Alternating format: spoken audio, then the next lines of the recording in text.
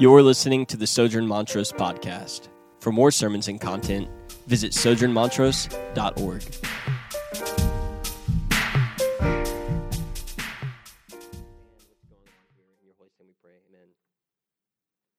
Well, so like I just kind of prayed, Jesus died and rose from the dead. Amen?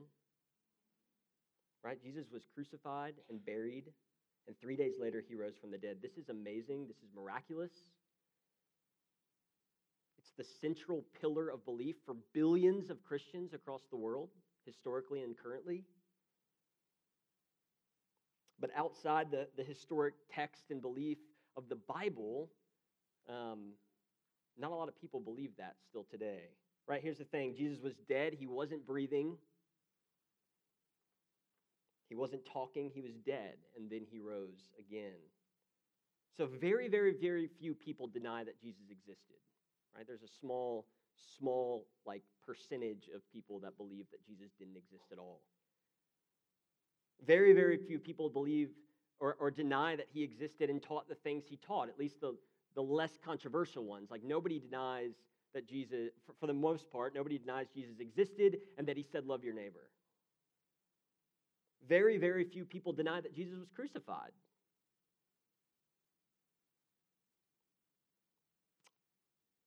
But in the end, a lot of people deny that he rose again. Right? History tells us, outside of the Bible even, there are multiple scholars and historians who believe in Jesus, that he lived and he died. Tacitus, Pliny the Younger, Josephus, the historian, the Babylonian Talmud, Lucian, right, all record the life and death of Jesus outside of the Bible. I don't list those to sound smart. I'm just trying to build the case that most people today and historically don't deny that Jesus lived. Most people today and historically don't deny that he died. But a much larger people deny that he rose again. A much larger amount of people. And historians and scholars who study Corinth believe that there's a growing group of people in Corinth who call themselves Christians, but deny that the resurrection happened. Some believe that Jesus rose just spiritually, and some believe that he didn't raise at all. But there's a smaller growing number of Corinthians who believe that actually he rose in bodily form. They were saying, well, you can still follow Jesus and be a Christian and deny the resurrection happened. And Paul hears this, and his rebuttal is simple. No, you can't. We're going to see an argument that Paul starts to make and unpack over the chapter that the resurrection is necessary in the gospel that we believe and for the gospel that saves us. So this morning, my goal isn't going to be, and I'm not going to work to convince you historically that the resurrection took place. I don't have the time or the degrees to do so. But my hope is that the Spirit will begin to show us that the resurrection is necessary to the gospel and what the implications of the resurrection are. So let me begin by reading some of the text in 1 Corinthians 15. It says, now I would remind you, brothers and sisters, am I getting feedback a little bit? No? Okay, I feel like I hear it, but sorry. Reading on. Now I would remind you, brothers and sisters, of the gospel I preached to you, which you received, in which you stand and by which you are being saved, if you hold fast to the word I preached to you, unless you believed in vain. So first, Paul reminds them of the gospel, right? He says, remember what I preached to you. You received this, you stand in it, you're saved by it, so hold fast to it. What is that gospel? It continues in verse 3. For I delivered to you as of first importance what I also received, that Christ died for our sins in accordance with the Scriptures, that he was buried, and that he raised on the third day in accordance with the Scriptures.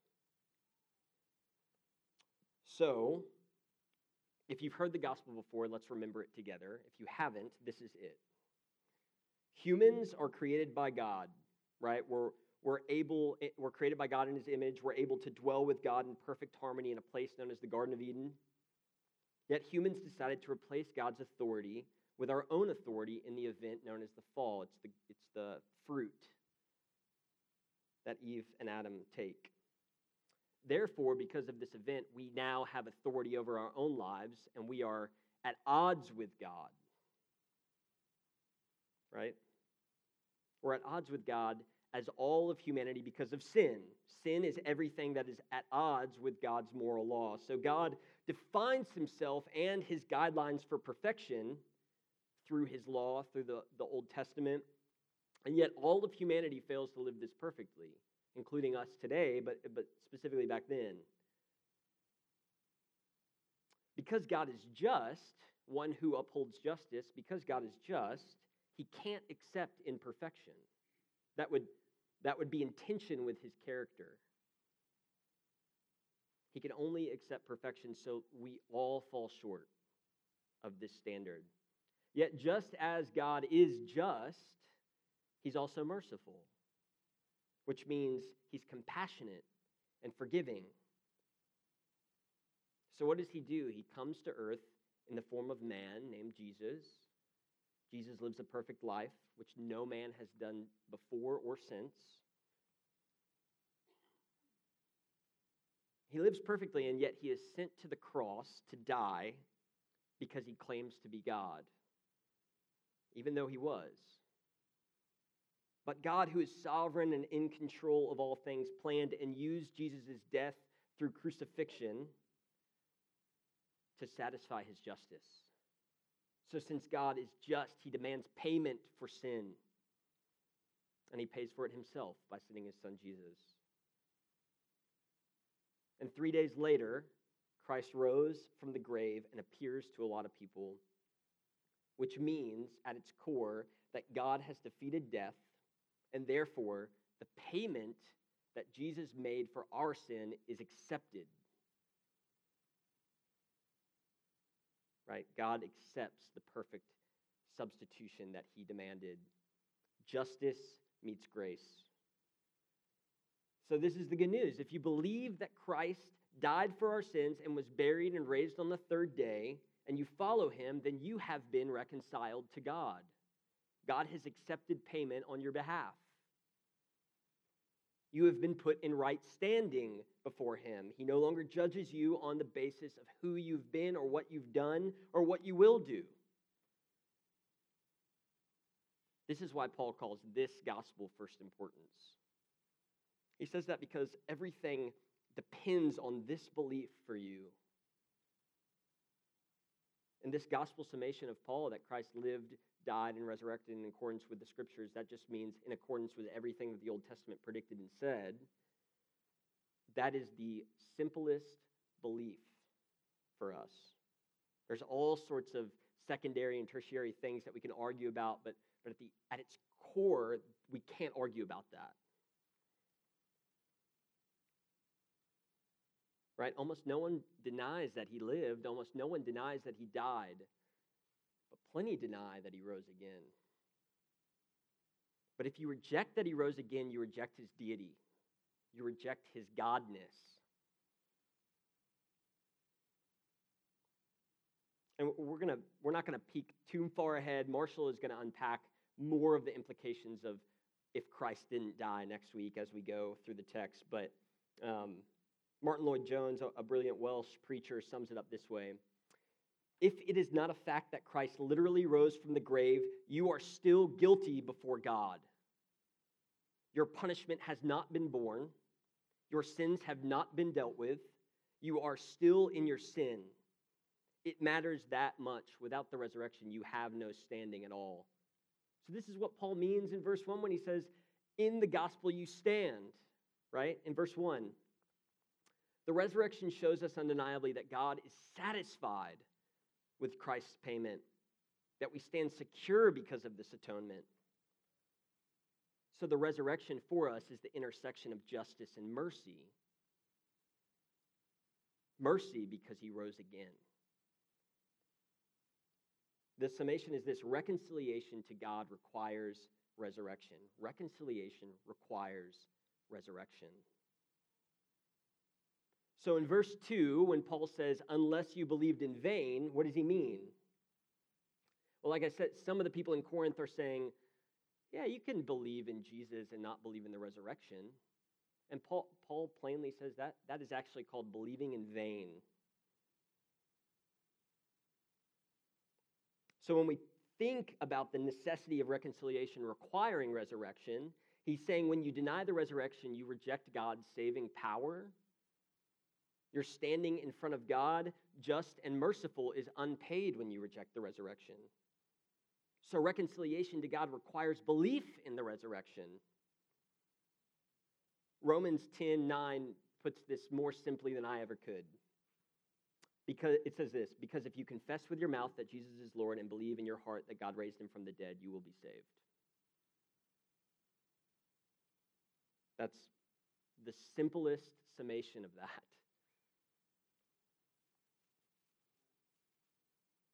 Paul goes on here to talk about the appearance of the resurrected Christ. He's kind of making an apologetic or a defense for the Corinthians that actually people saw him and they were changed because of it. He says this, Christ rose and that he appeared to Cephas, who is Peter, Cephas, then to the 12, then he appeared to more than 500 brothers at one time, most of whom are still alive, though some have fallen asleep. Then he appeared to James, then to the apostles, last of all, as to one untimely born, he appeared to me. So here's the thing. These church fathers that he named, Cephas, who's Peter, James, Paul, are church fathers not simply because they followed Jesus when he was alive. Paul didn't even follow Jesus when he was alive. He does the opposite, which we're about to find out. But they're not pillars of the early church because they followed Jesus when he was alive. They're pillars because they experienced him resurrected. For them, the resurrection is what kickstarts their proclamation of the gospel. It's what makes them willing to be jailed, martyred, for their belief in this. Let's look back briefly at this gospel of resurrection required for reconciliation. Let's look at Peter and Paul quickly as the best examples of this I could find anywhere. So Peter follows Jesus, right? If you know this story, bear with me. Peter follows Jesus during his life and ministry. In all four gospel accounts, Matthew, Mark, Luke, and John, we have the story of Peter. And to Peter's shame, we have the story of Peter denying Jesus 3 times in all four gospel accounts. Right? This famous account of these people coming up to Peter and saying, "Aren't you with Jesus? Aren't you following Jesus? Weren't you with Jesus?" And him saying, "No, no, no, not me, not me, not me." And that's where we leave Peter before the crucifixion, him weeping as a denier. And so let's pick up John 21. It says this, Jesus said to them, the apostles, including Peter, "Come and have breakfast." None of the disciples dared ask him, "Who are you?" They knew it was the Lord. Jesus came, took the bread and gave it to them, and they said, and the same with the fish. This was the 3rd time Jesus appeared to the disciples after he was raised from the dead. And when they had finished eating, Jesus said to Peter, "Simon, son of John, do you love me more than these?" "Yes, Lord," he said, "you know that I love you." Jesus said, "Feed my lambs." And Jesus said, "Simon, son of John, do you love me?" And he answered, "Yes, Lord, you know that I love you." And Jesus said, "Take care of my sheep." The 3rd time he said to him, "Simon, son of John, do you love me?" 3rd time corresponding with the 3 denials. And Peter was hurt because Jesus asked him a 3rd time and said, "Do you love me?" He said, "Lord, you know all things. You know that I love you." And Jesus said, "Feed my sheep. Very truly I tell you, when you were younger, you dressed yourself and went where you wanted. But when you are old, you will stretch out your hands, and someone else will dress you and lead you where you don't want to go." Jesus said this to indicate the type of death which Peter would glorify God. Then he said, "Follow me." So what does Peter do? Peter goes on, historically we know this, Peter goes on to proclaim the gospel boldly. He doesn't deny Jesus ever again. And when he dies in roughly 64 AD, we have good reason to believe he was crucified like Jesus was, but because he was ashamed to be crucified in the same way Jesus was, he has to be crucified upside down. So what transforms a simple denier into one of the first martyrs, crucified in one of the most agonizing ways you could consider? I'll tell you, it's the appearance of the resurrected Christ, where Jesus literally reconciles Peter, right? Jesus, in the three askings of, do you love me, Peter is literally reconciled to Jesus, but also spiritually reconciled through the work of Christ on the cross and commissioned into the proclamation of the gospel, which he does faithfully. Jesus says, follow me, and Peter only follows him from here on out. And so again, let's look at Paul's experience in Acts 9. He's called Saul here, but later in Acts we learn that Paul is also called Saul. Saul is kind of his Jewish name. Paul is his Greek name. A lot of biblical figures have many names, but that's not really important. So Acts 9, let's read.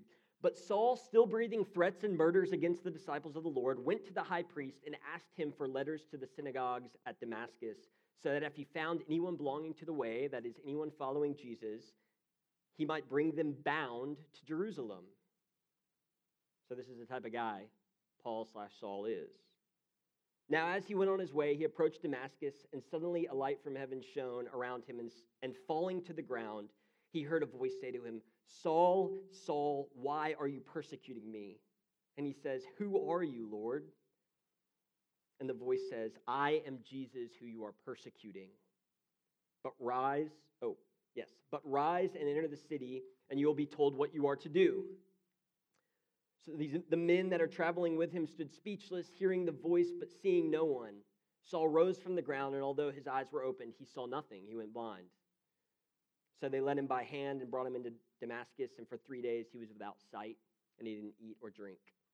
And jumping down a bit, a man named Ananias receives a vision of Jesus telling him to go to Saul. So Ananias departed and entered the house, and laying his hands on Paul, he says, Brother Saul, the Lord Jesus who appeared to you on the road by which you came has sent me so that you could regain your sight and be filled with the Holy Spirit.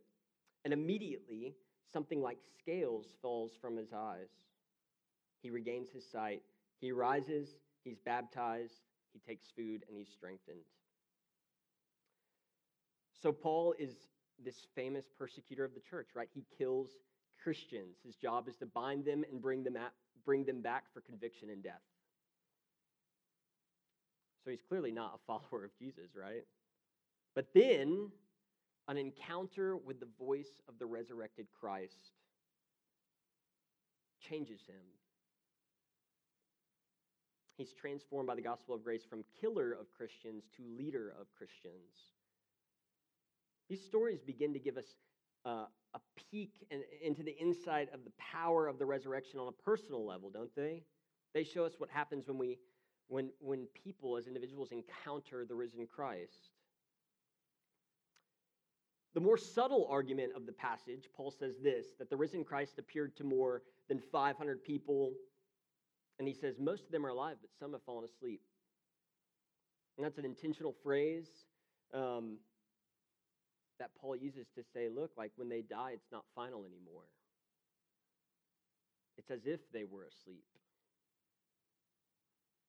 Sleeping people all have one common action awaiting for them. They wake up.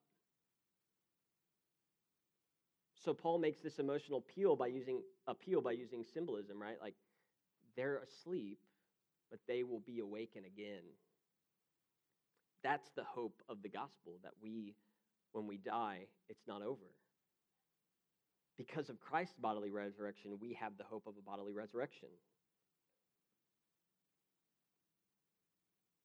So this is the wonderful, beautiful, gracious gospel that we believe, right? What does Paul do with this grace, though? That's where we'll wrap up this morning. What does Paul do with this grace that he receives? Let's read. He says, I am the least of the apostles, unworthy to be called an apostle because I persecuted the church. That's what he's talking about, that Acts 9 passage. But by the grace of God, I am what I am, that his grace toward me was not in vain. On the contrary, I worked harder than any of them, though it was not I, but the grace of God that is with me. Whether then it was I or they, so we preached, and so you believed. Right, so we already talked about Paul as a persecutor. But now look what he is. He says, I work harder than any of them. Right? It's a counterbalance statement. On the left, we say, I'm the least of the apostles. I persecuted the church. I killed Christians. And then on the right, we have Paul saying, but now I work harder than any of them. And this is balanced by the resurrection, by the gospel, by grace. Paul says, but by the grace of God, I am what I am. More than that, he drives home the point again of God's grace was not in vain. Right? He drives home that point of there's faith that is in vain and there's faith that is not in vain. There's grace that is in vain and there's grace that's not in vain. And the resurrection is what we stand in.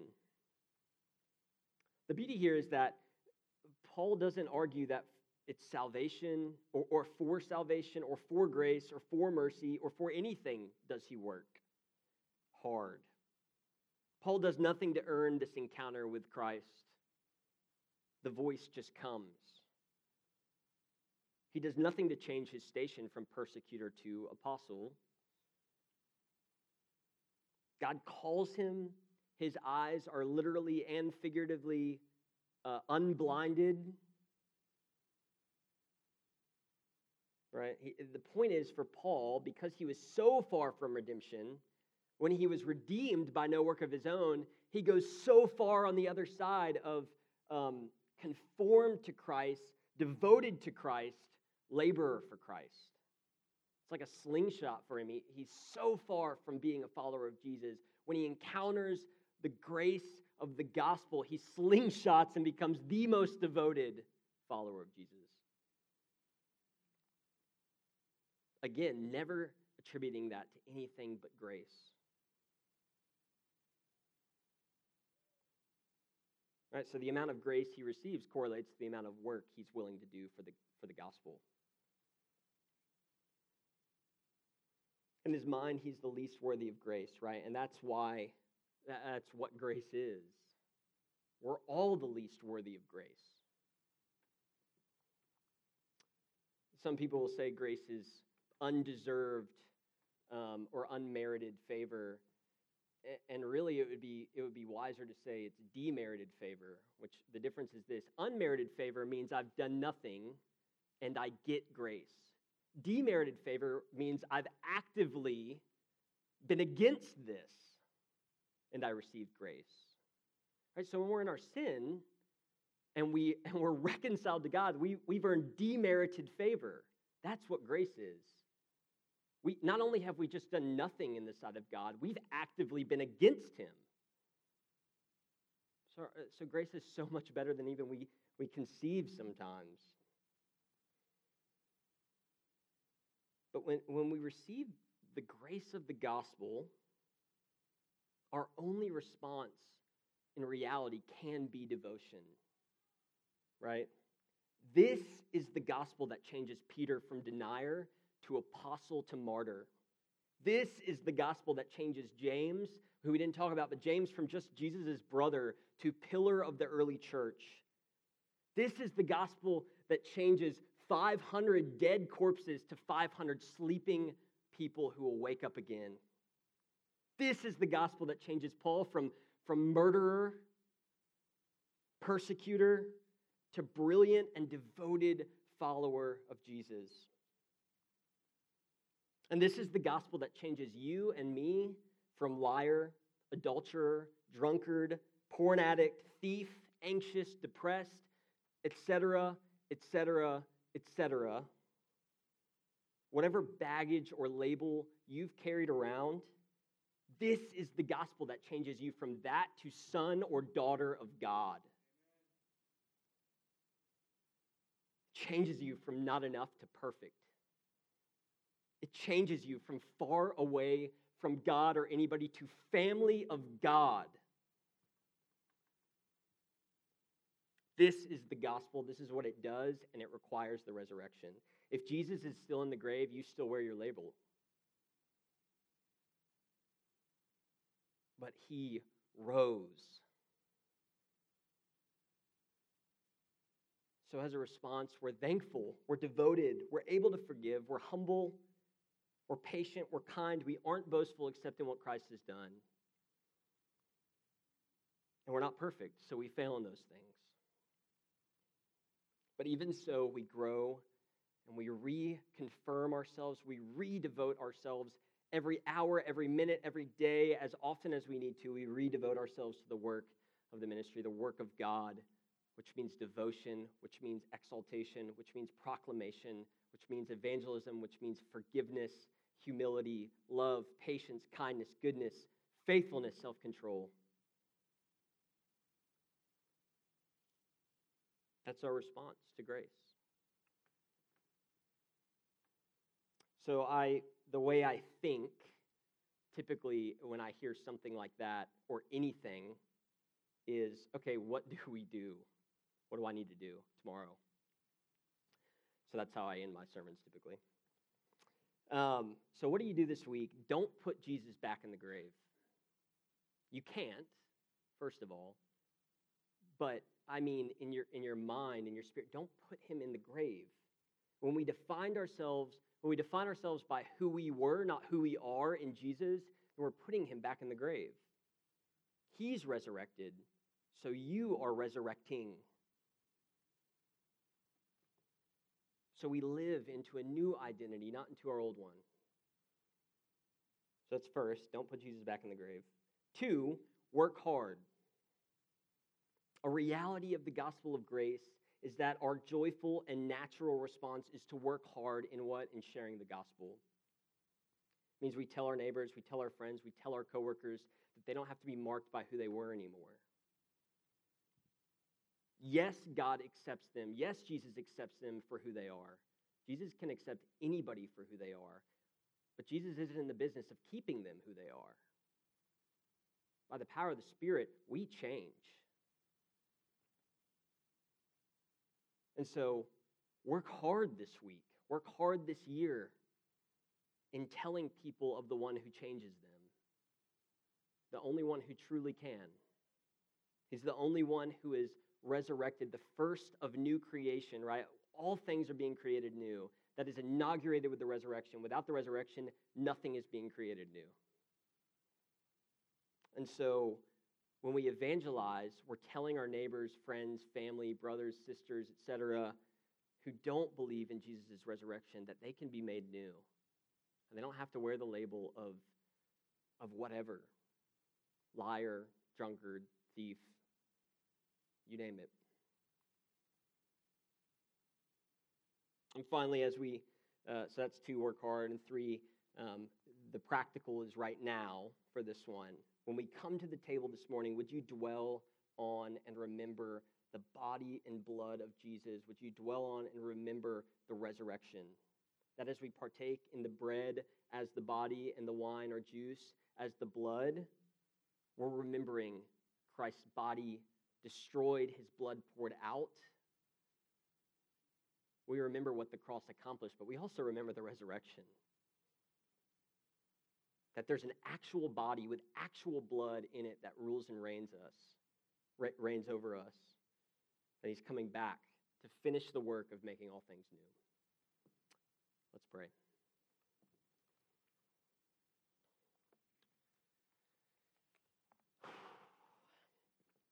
Father God, thank you first personally for the gospel that has saved me.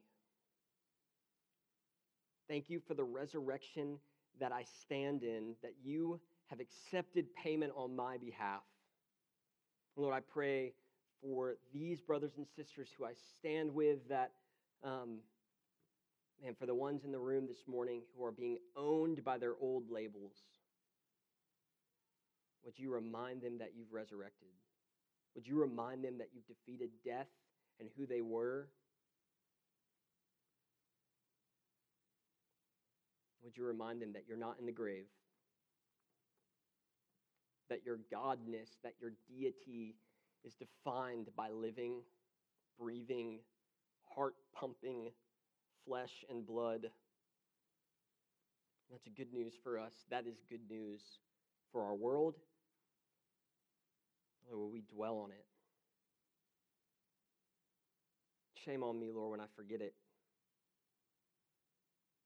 Help it be ever present before us as a church, Lord. If Sojourn does nothing else, would we faithfully remember this gospel and would we proclaim it to each other in our world?